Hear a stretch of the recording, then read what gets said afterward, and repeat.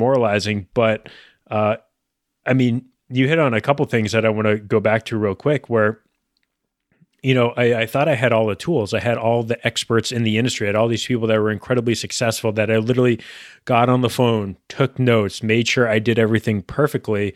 But even, a perfect setup doesn't mean that you're going to necessarily be successful, at least at the start.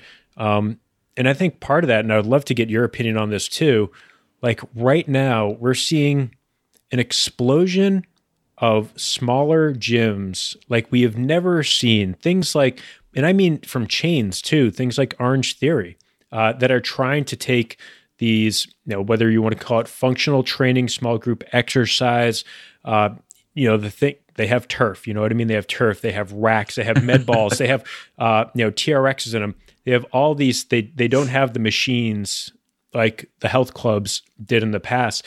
Now these are blowing up everywhere. So we're getting a lot more competition. So it's even more challenging now because people can get almost that health club-like experience and sometimes price at a gym that seemingly looks similar to what we're doing too. So what do we do to differentiate each other? Yeah. Well, I think you're right that the barrier to entry for fitness is pretty low compared to other businesses, right? It's not like you're opening up a restaurant and you need to build out a kitchen or, things like that. That when it comes to kind of storefronts, it's a pretty low barrier to entry. Fitness equipment is not that expensive. Rubber floors are not that expensive. And so, not only can everyday people like us start a gym, but I think it's appealing for the chains for that reason as well.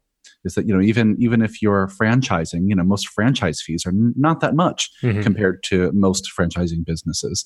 And so you're right. I think there is more competition than ever all over the United States. And I think of how successful I think the chains be or how much of a competition there'll be. I think that there is much a competition as they are able to create real community. Right. And I think that they'll be able to create community if they're really great at finding and keeping awesome team members. Exactly. Right. And historically, chains and franchises and those kind of businesses are not great at keeping and retaining staff because they don't pay them historically very well. That's not true for all, but for many, that's the truth. And, you and I know from experience working in facilities that provide a really great client experience where people feel like they belong and there's a real sense of community and people there have real pride in their work and they stay at those places for a long period of time. And as a result, the clients stay for a long period of time. I have a hard time believing that most chains will be able to replicate that process that most kind of mom and pop studios can create across the country. And certainly the kind of feeling we've tried to create at MFF, and I know you're trying to create